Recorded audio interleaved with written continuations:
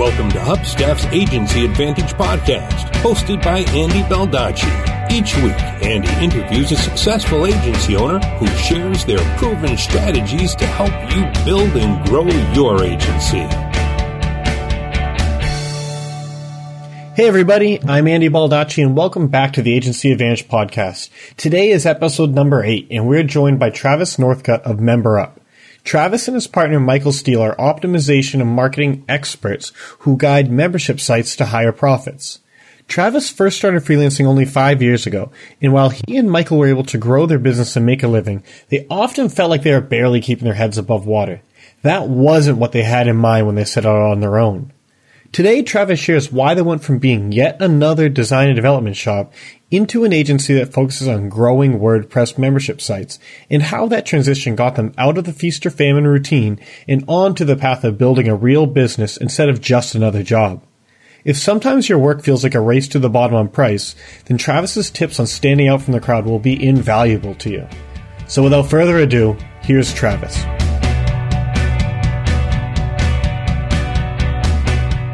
So Travis, thanks for coming on. Yeah, you bet, Andy. Happy to be here. Thanks. So today you and your partner, Michael Steele, you guys run MemberUp, which is an agency designed to help membership site owners run more profitable businesses. But that's not how you guys started out. Can you share some of your freelancing story and how you ended up where you are today? Yeah, we actually, we started out a little over 5 years ago, and I was doing something totally different. I was running a business with my wife, and my partner Michael had a full-time job, and he was just doing design work on the side and actually doing print design, and had a client who needed a website, and I had a little bit of experience with that. And so I said, I'll help you with that. And that was our first job together. And then, it just kind of snowballed from there. And we started doing just kind of your typical, design and development, making websites for small businesses, which is, a pretty common story. And we did that for quite some time. And then eventually kind of slid sideways into the membership space. And that's where we are today. Yeah. So what was that transition like? Like, was it just someday you woke up and you said, hey, I really want to work with membership sites? Or what was it about design and development that you didn't want to focus on that anymore? Well, I mean, you're still doing it, but what made you change your focus? Yeah. So we had kind of been coming to the realization for a little while that we could probably benefit from specializing, but we didn't really know what we should specialize in. We didn't have any particular experience that really jumped out at us. And then we had a client who we'd done some work for in the past who was starting a membership site, and he came to us and asked us if we could build it for him. And, it sounded like something we could do. It wasn't too different from a, kind of a typical project for us. And so we did that. And as those things tend to do, it led to some follow-on work with that client, and then a referral from, I think actually in this case, from he was using a WordPress plugin for his membership site. And so we started getting referrals from the people who made that plugin. And then it, just kind of snowballed from there. And at some point in that process, it was a conscious decision of, this is what we're going to do, but not initially. Yeah. Right. So sort of started snowballing a little bit, and you guys were like, hey, like there's something here. We should keep going after this. Yeah, definitely. Yeah. Nice. And so let's step back a little bit. And I had Philip Morgan on the show a couple weeks ago, and he's loves talking positioning, and I love listening to him talk about that. And so he covered a lot of it. But in your case, you said you realized you could benefit from specializing a bit more. What made you realize that? Were you guys doing okay with the business? What was it like that made you say, hey, I think we should change directions a little bit? Yeah, we were doing okay with the business, but, there wasn't anything that differentiated us from any other shop that did custom design and development. And partly as a consequence of that, then the pricing, it's almost a little bit of a commodity thing when you're just doing general work. You can say you're better, but when there's, 50 different other options, then, why should they pay extra, basically? So yeah, it really is that positioning thing that Philip hammers on. And he was a part of that process for us. We're in a mastermind group together, and he was really helpful with that. Yeah. And I think that's a good point, because sometimes it's the big question is, what makes you different than anyone else that does the same things that you do? And when you do design and development, that's kind of a hard question to answer. So focusing on, we do membership sites. that alone kind of sets you apart from most of your competition. Yeah, and that resonates with people when they come to our site or they hear about us. They say, "Oh, that's exactly what I need because that's what I do." Yeah, and otherwise, like if you're just a more generalist, they have to say, "Well, have you worked in membership sites before?" And you might say, "Yeah, I've done a couple, but really you can look at my portfolio and they'll see a dozen different things." But you're right, it doesn't resonate as much. There's not the level of trust. They still have to figure things out a bit more. Mm-hmm, exactly. And so when you made this decision, when you got that first client with the membership site, you got the referrals, the follow-up work, all of that, did you just jump in with both feet to saying like, all right, it's only membership sites right now? Or what was the transition like? Yeah, not at first, which is something that I think, a lot of people can kind of be scared of if they're thinking about specializing, is sort of that fear of, well, what if I pick the wrong thing to specialize in, Right. Which we definitely experienced that. And we did our research and did our due diligence, but you can still kind of, dip a toe in the water, so to speak. So for us, that was just a matter of, we set up a specific landing page for that type of service. And, we still would take other work, but started to really seek out that kind of work, that type of project. Mm-hmm. So it wasn't like you got rid of all your current clients and said, hey, if you don't have a membership site, we're not doing it anymore. It was a slower transition. Yes, definitely. And and we did eventually do that. We did eventually start saying, hey, we're going to help you find someone else. We're only doing membership sites right now, but it wasn't an overnight. As soon as we decided to specialize in that, where we just said no to everything else, it was a process of getting to that point where we felt comfortable doing that.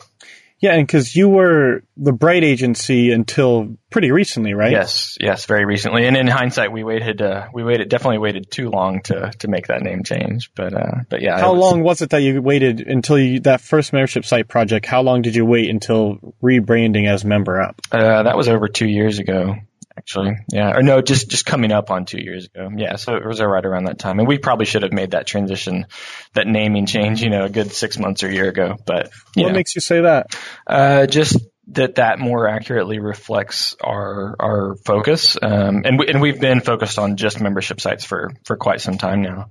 But, really the naming thing it's not as big a deal as a lot of people probably make it out to be. So. Right. You said coming up on 2 years since that first membership site project. Have there been any challenges along the way that kind of made you question whether or not this was the right decision? Honestly, no. It's been a pretty positive experience all the way around. And it comes back to that kind of that trust factor, like you mentioned. Those interactions with prospects are very much them coming to us because we are positioned as the experts in this area. It's a much more enjoyable process at that point.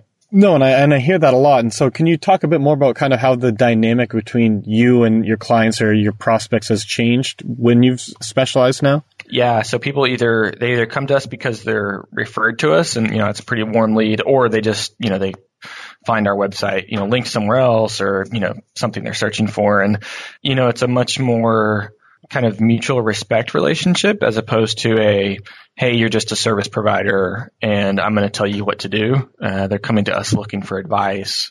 And that's because of how not only that we say we specialize in membership sites, but I mean, if you look at our site, that's what's on our site is here's some advice for you. Here's the things you should do for your membership site. And that's how we handle those interactions. It's not just what do you need? It's what's your problem and how can we, let's talk about what you might need.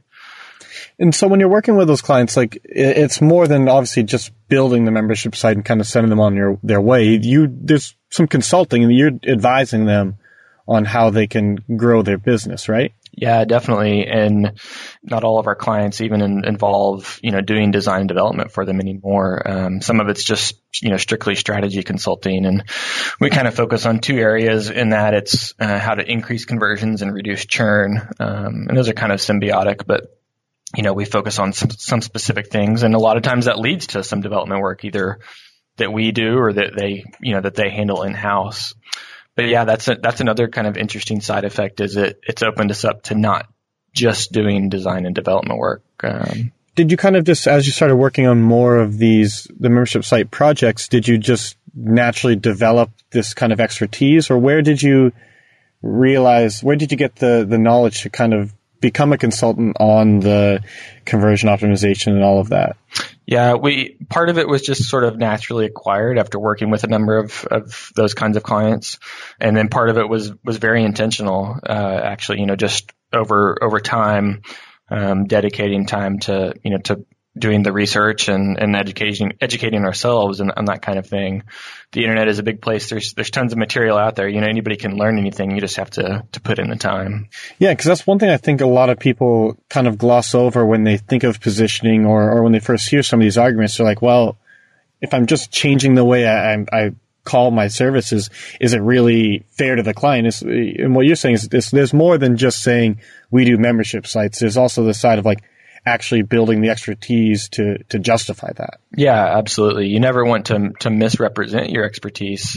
But at the same time, a lot of people, when they have that fear you just mentioned of, well, what if am I being fake? And the reality is that, especially like for us, building a membership site wasn't really any different than any other kind of site we had built in the past. There was a little bit of a specialized aspect to it when we started doing it, but it's the kind of project we would have taken before. And now it's just saying, okay, that's specifically the type of project, that's the focus now. So it's just saying who you do that work for a lot of times is all it comes down to, at least at first. And so once you've identified who you're working with, who you work for, the types of things you do for them, how has that changed the way you find clients? You said a lot of referrals, some is just them finding your website, but how do they find your website? I know you mentioned on another interview about partnering with like some of the plugins, and can you go into that a little bit more? That actually started with that first project that we did. As we were building that, I had some questions for the company that makes that plugin, and actually made some recommendations to them, on some development stuff. And, they kind of recognized that and said, hey, can we add you to our list? Because they get tons of requests all the time for custom stuff that they don't do.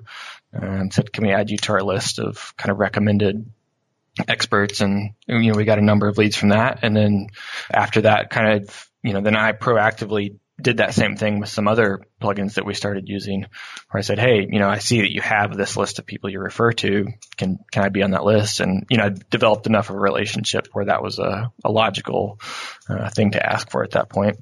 Yeah. So how many leads or clients do you think you typically are getting from those partnerships? At least half of our leads at this point are from those. Yeah. And we're a small shop. And so that it doesn't take that many to be half of our leads. But yeah, that's a testament to the value of that relationship that we wouldn't be able to have if we weren't specialized. Because why would they do that at that point? You couldn't just email one of these sites and say, hey, we're a web design and development shop. We've had a couple membership site projects. Can you list us? They'd say no. Exactly. And so, yeah, but when you say this is all we work on, we know this stuff because you've been talking and you've been building a relationship, then you're credible and you can more easily get listed on those. So exactly. Now that when people come from those sites, are you pitching against other agencies, or is it really they're just coming, they want you?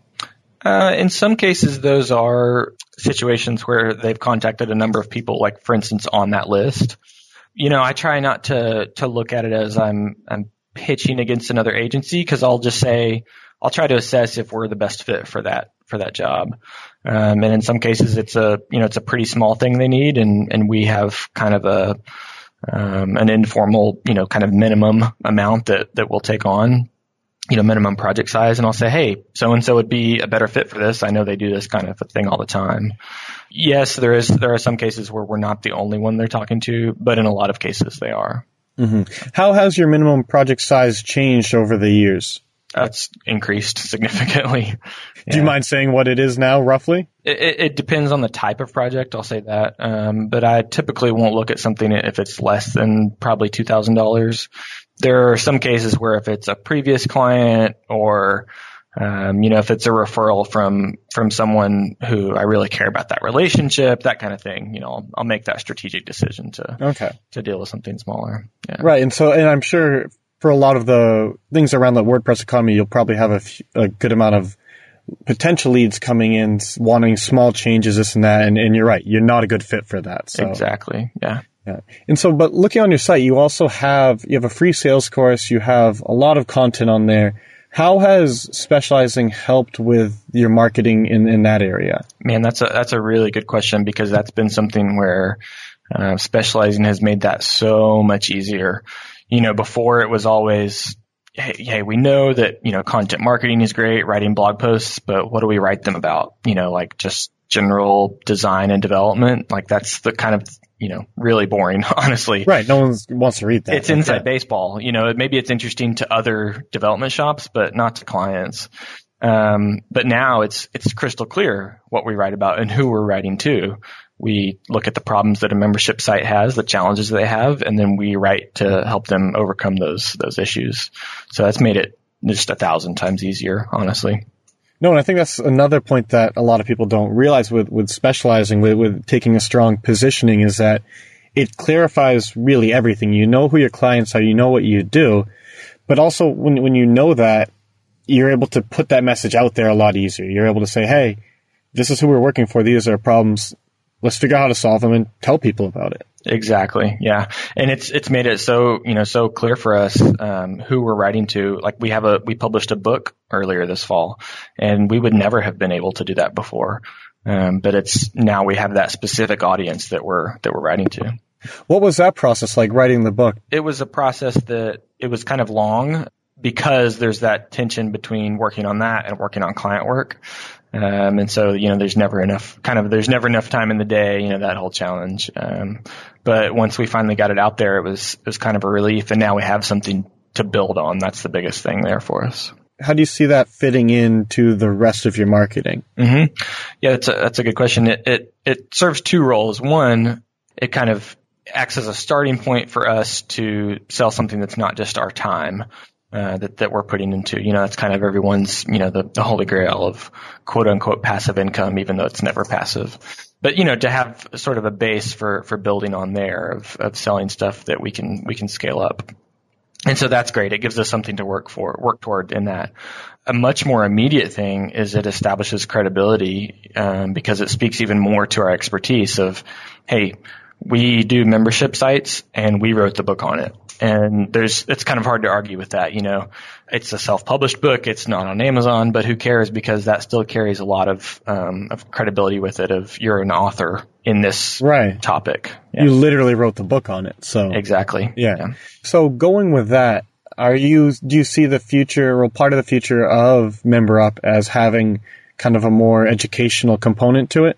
Yes, definitely. Yeah, that's an area we're definitely focusing on, and we have some exciting plans in that area for the next few months that kind of goes back to that tension of working on client projects or working on your own stuff. But so how do you balance all of that? Up till now and moving forward, we still just kind of fit that stuff in where we can. And for us, that works because we're a small shop. Our pipeline fluctuates a little bit. We stay about as busy as we want to, but, inevitably there are delays here and there. And so we kind of fit that in where we can, although you do have to be intentional about doing that, because it would be easy to just, let that kind of be brushed aside in favor of what's urgent over what's important, Yeah. So are you setting aside a few hours a day, a week, and saying, all right, this time I'm going to focus on writing, or this time I'm going to do whatever, to be intentional? What is your approach? Yeah, that usually looks like setting aside, an afternoon or two a week, and doing that kind of on an ad hoc basis, but saying, okay, this is when I'm going to focus on this stuff. Yeah. Nice. And so you said the next few months, there's a few exciting things you guys are working on. Do you mind sharing some of that? Yeah, we're, you see this a lot of times with when people sell an ebook, something like that, where they have multiple kind of levels of offerings, and that's a tried and trusted sort of strategy. And so we're really just following that approach. And that's something we advise our clients to do too with membership sites. It's always that sort of thing of price anchoring and, having having options for people. And so we're going to be rolling out some VIP kind of coaching offerings, related to that. And that kind of follows what you mentioned earlier about, kind of the more educational side, doing more in that area. And so that's not all solidified yet, but we're hoping to get something out pretty soon in that area. soon, the more immediate plan, once you have that out, will you be potentially upselling buyers of the book of the different packages to your service, or are you not thinking about making that connection yet? Not really thinking about emphasizing that connection. Mm-hmm. That's always something that we're open to, and there's a lot of overlap there already. People who have bought the book or have been clients, with a one-off project. But, we don't want people to feel like they're sort of pressured in one area, or that there's any kind of conflict of interest there. And so we always want to set those different offerings up in a way that they can stand on their own, and they're valuable to the client on their own, and they're valuable to us on their own. So not doing something that's, a quote unquote loss leader, where it just serves to kind of funnel people into something else. When talking about like educational products like this, I think a lot of people in the consulting space are concerned with that because they don't want to be the kind of spammy info marketer who's selling something for like $4 just so that they can sell this big package to you down the road. You want your material to stand on its own. You want it to be valuable on its own, while still positioning you as experts, right? Exactly. Yeah, that's exactly right. The definition of content marketing, for the most part, is you educate people, you share them what you know, and for some percentage of that, they'll say, hey, this is great stuff. You clearly know what you're talking about. I don't have the time to do this. Can you help? Exactly. Yeah, that's exactly right. And that's the best kind of way that can be an upsell, is where, someone who buys a book or something else really understands what we're saying. That's what they want, but like you said, they don't have the time, and so they just need somebody to do it for them. Yeah. Mm-hmm. I'm looking at your website now and I see you guys. How long have you had an email list for? How long have you been building that? We've had one for a long time, but really focused on that this year, and not until probably the second quarter of this year. Mm-hmm. Yeah. And so do you see the email list as kind of helping to tie all of these different educational projects together? Yeah, absolutely. And our email list is not large by any means, but I'm a firm believer in the power of an email list. I would tell everybody, if you don't have one, start right now. Because that's kind of the key component. And we use Drip, for our email marketing. And if you could see our Drip account, it's this crazy hodgepodge of all these automation rules and moving people all over the place. But it's pretty awesome for the flexibility there. So have you already been seeing results from the email list? Oh yeah, absolutely. We built up our email list a little bit this year. And then when we were working on our book, we would kind of send some emails out about that and, start to kind of get people, I won't say excited, but, to anticipate that. And then we were able to launch that to our email list, and didn't have any kind of big launch or anything, but it was a lot more rewarding for us to be able to, push send and then get orders right away, as opposed to just launching to an empty room. No, and I think that's a common fear with any of this, is like people, one, they have the mindset like if you build it, they will come. You'll just write this book, you'll just do whatever, put it out there, and then the money will start pouring in. But we know that doesn't exactly work that way. Exactly. And so, yeah, the email list makes it be easier to be deliberate about the process. And the other thing, though, is that, especially with consulting with agencies, you don't necessarily need a huge 10, 20, 30,000 person list to really drive results for your business. Exactly. Yeah. If what you're selling is something that's fairly high dollar, then yeah, it doesn't take much at all for that to be a really, really key thing. Yeah. And so is that going to be a major focus for you guys going forward, and kind of integrating that with everything else? Yeah, definitely. Email is really central to kind of our, how we continue to do things, in terms of marketing, whether that's different product offerings that we have coming out or different services, all that kind of stuff. Yeah. One of the major benefits of email, though, is that it's something that you own it. You own the list. It's yours. You don't need to worry about algorithm changes. You don't need to worry about how many people are going to see the post and this and that. You know who's going to see it. You can always reach out to them.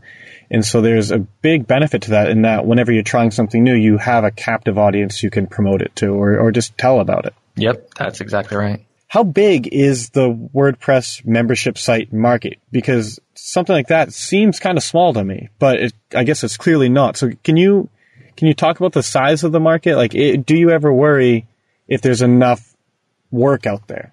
Yeah, that's a good question, and that's something where we did some research before we kind of jumped all the way into this market, and it's hard to put exact numbers to that, but just kind of by way of illustration, if you start looking at the number of membership plugins built for WordPress, it's kind of mind-boggling. Now we don't necessarily recommend all of them, but I would say easily there's over a dozen that are kind of current and active. And so just that alone is an indicator of, kind of the demand out there. Yeah, that's interesting. It's a good kind of proxy of looking at the size of a market. And I think it also helps people who are kind of on the fence about specializing. They think, well, I don't want to pigeonhole myself. I don't want to focus on this one tiny little thing because is it really that big of a market? And even something as specific as what you guys are going after, there is clearly a market for it.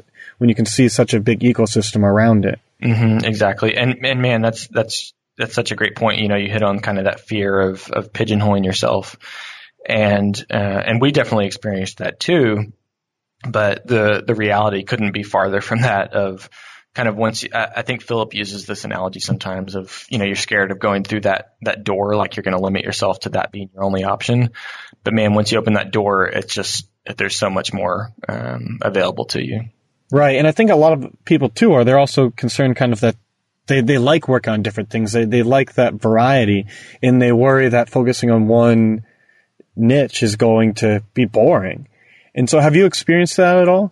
No, not really. There's so much still variety still in what we do that hasn't really been an issue at all. We can work on a project, like I mentioned earlier, that's just strategy, where we're coming in and helping people with, maybe an onboarding flow, and maybe writing some copy for some emails and, looking at their analytics and all these metrics and doing all that kind of stuff.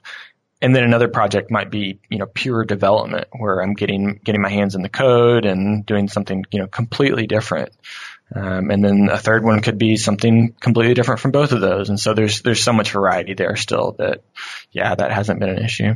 Right. I think a lot of people, when they think of having strong positioning, they think of like, all right, this means I'm going to be doing the same thing every single day for the rest of my life. But it doesn't sound like that's the case at all. Yeah, for us, it's the positioning is less what we do and more who we do it for. Mm-hmm. That's a really good way. I haven't heard it put it like that before, but that's a really good way of phrasing it, I think. Yeah, and we do say there are things that we don't do. Right.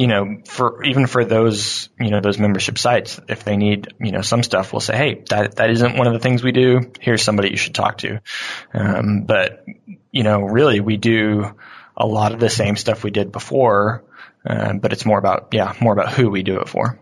And so with that said, what does your day-to-day look like? What are you guys spending your time on for the most part? Yeah, it's it's a lot of the same kind of stuff that it's always been, and that's dealing with incoming leads. That's a big part of it. Because as anybody knows, if you neglect that sales pipeline, then you finish a project and you look around and there's nothing left. Right. What's coming next? Yeah. Exactly. So we try to really focus on paying a lot of attention to those incoming leads and scheduling stuff out, and so that's a big part of it.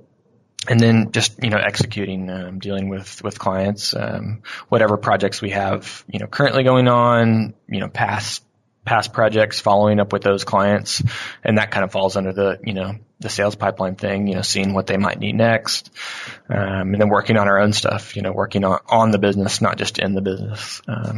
Is it just you and Michael? It's just us. We do occasionally hire subcontractors to help with some stuff, mostly development. Actually just started doing that pretty recently, and that's been pretty helpful to free up some time.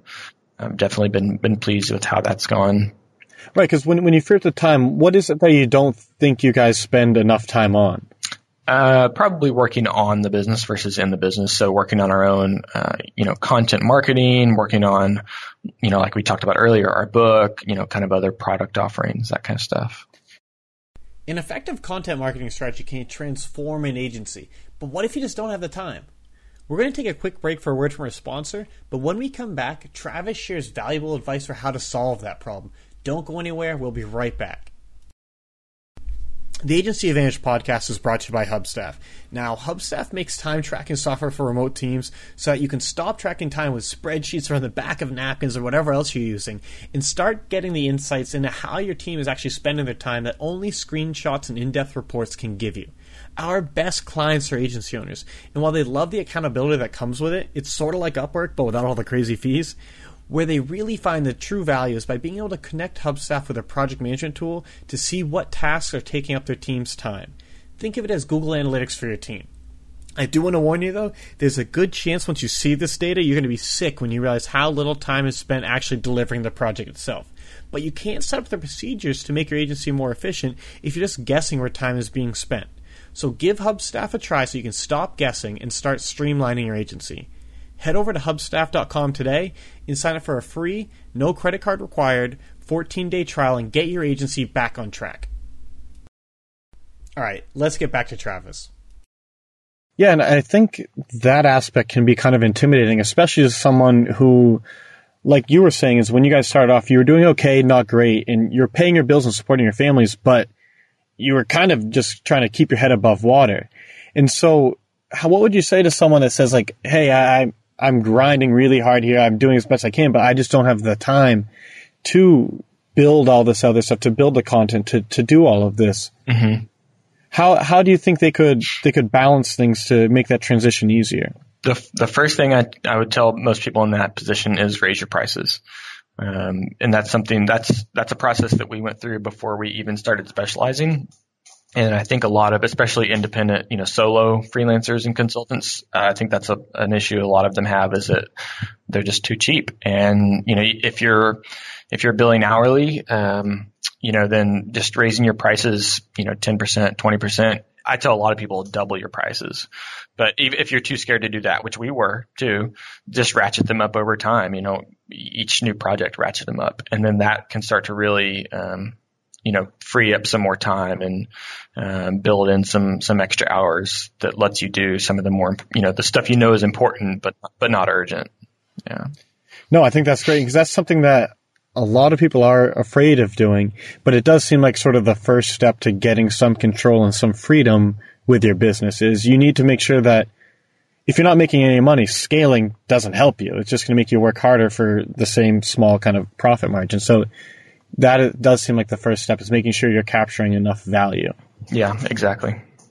That kind of covers what you think you're spending not enough time on, but what takes up more of your time than you think it should? Probably little stuff that I shouldn't be doing, that I should either just say no to or delegate. Just little tedious fixes here and there.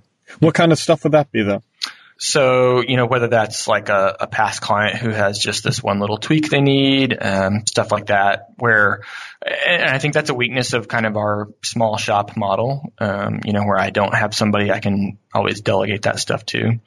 So I will say that's kind of for me, that's the one downside of our size. Yeah. Do you see that changing in the future? Do you see bringing someone on to help with those? Or what do you see as kind of the future of MemberUp? I don't think necessarily I anticipate bringing on somebody full time to help with that kind of stuff, but I could see bringing on more contractors to help with stuff, whether that's specific projects or just, kind of general availability for stuff like that. Now, I say that obviously that could change. But for me, kind of having that I don't know how to put this, that lack of obligation is kind of a big thing. Yeah. The lack of obligation for like payroll and all of that? Yeah, exactly. Just kind of having the flexibility. Yeah. And partly because, you asked what we see as the future. I see us moving more and more into kind of the product and educational stuff. And so, over time, we kind of anticipate that being less and less, one-off projects. Right. Yeah. Interesting. No, and so I think that when you talked about the obligation, sort of the liability of having employees, that's a good point. And I remember, I know you're familiar with Brendan Dunn, obviously, and I've mentioned a bunch on the show, but he talks about how in his first real agency that he grew, he had $100,000 in expenses every single month. Right. Yeah. And that you need to get out there and make sure you're getting enough deals to just cover that, not even to get ahead, but just to cover it. And I can definitely see what you're saying is that being free from that kind of overhead has a lot of appeal to it. Yeah, definitely. And at the same time, that kind of model of having a big shop, there's appeal there too, because then you have if nothing else, you have the manpower to take on projects that, like right now, I can't even think about taking on. Right. Because they're just too big. Yeah. And so what was your vision like when you first started, when you first got into freelancing 5 or so years ago? What was it like? What did you want out of it? Man, that's a good question. It's hard to think back that far. Right. I would say I probably had no idea, it was just kind of blindly, here's something I could do, and didn't really have any kind of long-term plan, partly because I probably didn't have any concept of what was possible for us at that point, of what kind of stuff we could do. It's hard to know what's out there when you're just getting started.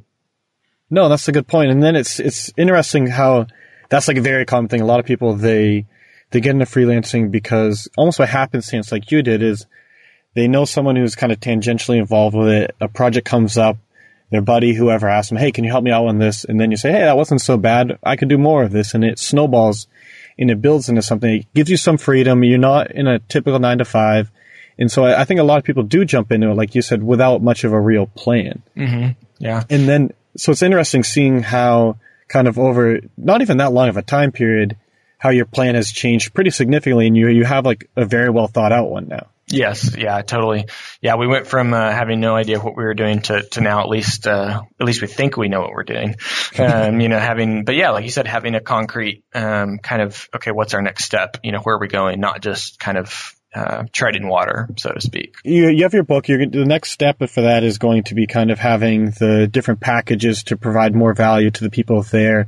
What's after that? Do you see something as like a more in-depth training, or what do you think is the next step beyond that? Possibly something like that. I will say that the next step for us will almost certainly come from what we learn as we move forward. And that's what, more than anything, that's what we figured out is that, we could make like some grand plan, but, we always learn something that kind of, causes us to change course a little bit, just planning out the next few steps. And then, okay, what did we learn? What's next from there is kind of the way we've started to move forward. No, and that's a smart way to do it, because I personally, like on a lot of things, it's a lot easier for me to get down and plan everything out probably too far into the future. And then after you get a few sips in, you need to redo all of that anyways because of what you learned, because of how things are different, your assumptions being wrong and this and that. So only looking kind of having a general idea of the future, but looking specifically the few steps ahead makes a lot of sense. Yeah. And there's definitely a happy medium there, right? You could just use that as an excuse to say, oh, I'm not going to plan anything, but then you don't move forward. So. I know we talked a little bit about pigeonholing, a little bit about kind of worried about getting bored. Do you see this membership site focus as being for the long haul? Do you see it possibly changing some way down the future? Or could it change? I guess it's a better question. Yeah, I think it could change. I think the most likely thing there is that it could, if anything, it could expand a little bit. Partially because a lot of the concepts we teach and a lot of the strategy stuff applies to more than just strictly membership sites. There's a lot of overlap with e-commerce and then sort of the whole, online courses, which tend to fall a little bit under membership sites, but these are all just terms that people make up. So I think some of that kind of stuff, could expand a little bit into those other areas. At the same time, when you're thinking about positioning and kind of narrowing your focus, it's so easy to just to sort of fall into the trap of, expanding, of making that too big. And, for now, focusing on membership sites has been good to us. So we'll keep going forward with that, And so I guess this is probably something I should have asked before, but for you, for a membership site, just so everyone's clear on it, is Dollar Shave Club, is that a membership site to you? Yeah, I would call that a membership site. I would call that kind of whatever term you want to use, a subgroup, a specialty kind of membership site. We actually looked at that at one point at focusing just on that kind of subscription box website, right. Which there's a lot of those out there. It's kind of crazy, actually. Yeah. Ton. Yeah. And actually the reason we didn't focus on that is we felt like with physical products like that, the margins are pretty thin. And that's not, kind of physical e-commerce isn't an area we had, a lot of experience in. And so it, didn't kind of make sense for us. But it may for someone else, if you have experience with kind of that shipping and fulfillment, that kind of stuff, like, man, that's an area where you could really come in and just, be the expert on that kind of thing. That's true. Cause there are a physical product. That was one thing I wanted to get into is the differences between digital membership sites and physical ones. And with a physical product, there are a ton of other kind of logistical issues that come along with it. Yep, exactly. Yeah. Have you thought about kind of even positioning further and saying we only work with the digital or because you mentioned the only thing about the physical, but have you thought about that? We have up until now, that isn't something that we've felt the need to do. That could certainly change in the future, but I guess for now, I say we haven't done that, although the vast majority of our clients have been digital only. Mm-hmm. And so that may just be who we tend to attract, or it may be that's the most, the most common. I'm not sure. That's a good question. Yeah, because I think that's something that a lot of people struggle with positioning is they say, all right, I know I need to be more specific than this, but like, where do I draw the line? Mm-hmm. And it's something where even going further, there's probably still a big enough market, but do you need to go that far enough? So I think it's kind of an interesting thing to think about, at least, is where to draw that line. And as long as it's working, there's not a huge kind of need to try to refine it further, but it is something interesting to think about it. Yeah, definitely. And I think it's worth experimenting with being more and more narrow. Because like I mentioned earlier, it's easy to fall into that trap of being too general. And so the farther you draw that line, you may see more and more benefit from that as you become, more and more specialized in your focus. Like we mentioned, pretty early on in the call, that resonates with people when they see that you are the expert in XYZ. And so the more narrow that focus, the more that's going to resonate with your ideal client. I think there was kind of a funny example that Brennan and Philip talked about on a podcast. I forget whose show it was, but it was about, like, if you're looking to put a nail in a board and you want it in the top right corner and that's it. If you have a couple experts out there and his job is he hits nails into boards. But then you have another one who says, no, I only hit nails into the top right corner of that board. That's all I do. So if you want it in the left corner, I'm probably not a good fit for you. I can try to do that. I might be able to get it over there, but that's not what I specialize in. And so it's a completely kind of like nonsensical example, but it shows that, hey, if someone says this is what they do, you're almost always, and that's what you need, you're almost always going to go with them over the generalist. Yeah, exactly. Yeah, it's a silly example, but it illustrates the point perfectly. Yeah. Right. Because you don't want to, it's something that I've talked about before, but it's lowering risk for the client, which a lot of people don't think about as consultants, as agency owners. They think, well, I can get this done. It's a website. I do websites. So whatever your website is, I can do it. But that's not how the client is seeing it. They're not seeing it as just a website. It's their website. It's their business. It's almost their baby in some cases. And so they want to know you can take care of this specifically. Right. They don't want to hear the kind of the generalities surrounding it. Yeah, exactly. No, so I think we covered a ton about positioning. We covered a ton about all of this, and I hope it was helpful for everybody. And so to wrap up with a few questions more, what's kind of your proudest accomplishment that you and Michael have achieved with Member Up and with your agency? I'll say two things. One is getting our book published this year and kind of having that out there. And then another thing is we've been part of this a mastermind group for going on 2 years now, and our mastermind group recently collaboratively wrote and published a book, and that was a pretty fun project to work on. Yeah. So how did you kind of join that mastermind? What was that process like? That process was, I was actually contacted when that started, actually by Philip Morgan and Nick DeSabato, who kind of were the ringleaders there. we had some mutual friends, and they kind of knew a little bit of what we were working on, and they just kind of got a few people together, and it's been one of the best things that maybe the best thing that we've done for our business, being part of a mastermind group. With the mastermind group, how has that helped you personally? How has that helped kind of your business development with your agency?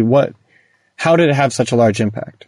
A big thing is it helped us in our focus, kind of become more narrowed down and specialize in membership sites. And that process looked like the other people in the mastermind group kind of encouraging us to do that, and then also giving feedback as we went through that process. That's been the biggest thing, is it's almost like having, whatever you want to call it, an advisory board, to bounce ideas off of that. Big traditional businesses have that. They have advisors, and independent consultants don't, typically. And so that's been the biggest benefit, is kind of having other people to bounce ideas off of. And there's mutual benefit there, right? We learn from each other. Right. Yeah. No, that's true. Because that's something where, like you were saying, a lot of people, when they start out in freelancing, they don't know what's possible. They don't really know what's out there.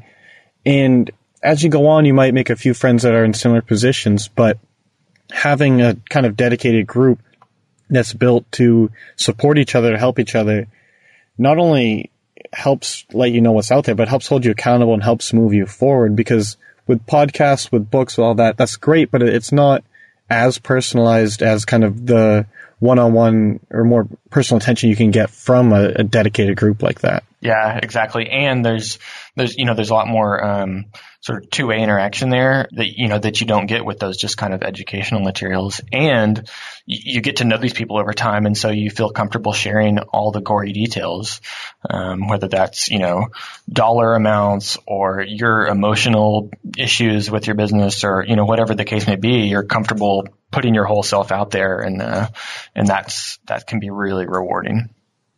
Yeah, so that's actually something that's interesting, because with that, it's like, if you're talking to someone you don't know as well, you don't know very well, you're probably not going to be completely candid about, you might talk about your successes, but you're probably not going to be as candid about your failures, and there's going to be some things you hold back, and those things that you're holding back are probably the most important things to talk about, to kind of figure out how to move on from them, how to improve from them. And so having that closer relationship seems like it would be a huge benefit. Yeah, exactly. No, and so I think that's something that a lot of agency owners should look into, a lot of freelancers, a lot of consultants, just start reaching out to people and trying to build, even if it's not as formalized as a mastermind that meets regularly and has these updates, but just some support group to help move your career and theirs personally and professionally kind of forward. Mm-hmm. Yeah. If a listener is thinking about specializing, kind of unsure if they should take the plunge, what advice would you offer them to not necessarily completely do it, but what should they be thinking about? What would they think about that would make the transition easier? I would think about looking at your past projects and your past clients, and identifying which of those, A, you enjoy the most, and B, were most profitable, and then look at how you can, kind of the commonalities there. And like I mentioned, you can experiment with this. You can throw up a landing page, and start to direct people to that. That's just for that, that type of client or that type of service. You mentioned you've had Philip Morgan on the show. He's a great resource for this kind of thing. So I would definitely encourage people to seek out his book on positioning. You're right. Like, Philip dives into a lot of the theory behind it, a lot of that. And especially on our show, that's why I talked with him basically the entire time about. And then from your perspective, you reinforce a lot of that, but you also get more into kind of almost a case study of the benefits of positioning. So it's kind of cool to have both of you on and see that. Yeah. See it put into practice. Exactly.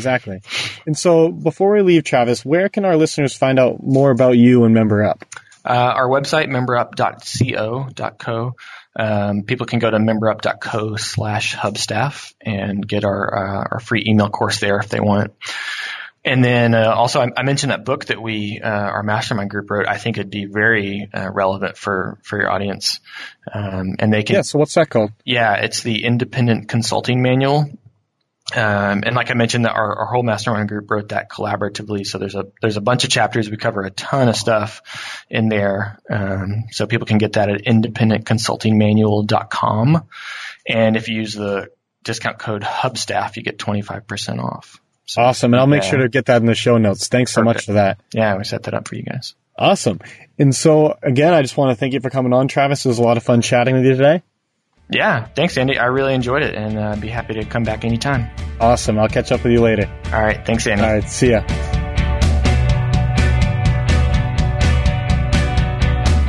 I think Travis's story is one that a lot of us can relate to. You get into freelancing because of the freedom you see it offering, but as you grow into an agency, it can be easy to have your work turn into just another job where you're constantly busy, but struggling to actually get ahead. There are 4 key things that helped Travis break free from this cycle. First, by picking a narrow specialty, Travis and Michael were able to quickly build real expertise, which allowed them to not only solve their client's immediate problem from a technical standpoint, but also charge a premium because they were able to offer strategic consulting on top. Second, having this expertise made it easy for them to create relevant content and grow their audience. They weren't writing yet another blog post on design tips that only other designers cared about. Instead, they were using their expertise to create content they knew their clients would care about. Third, Travis and Michael took advantage of this audience by using it to build a mailing list that they could reach out to whenever they wanted.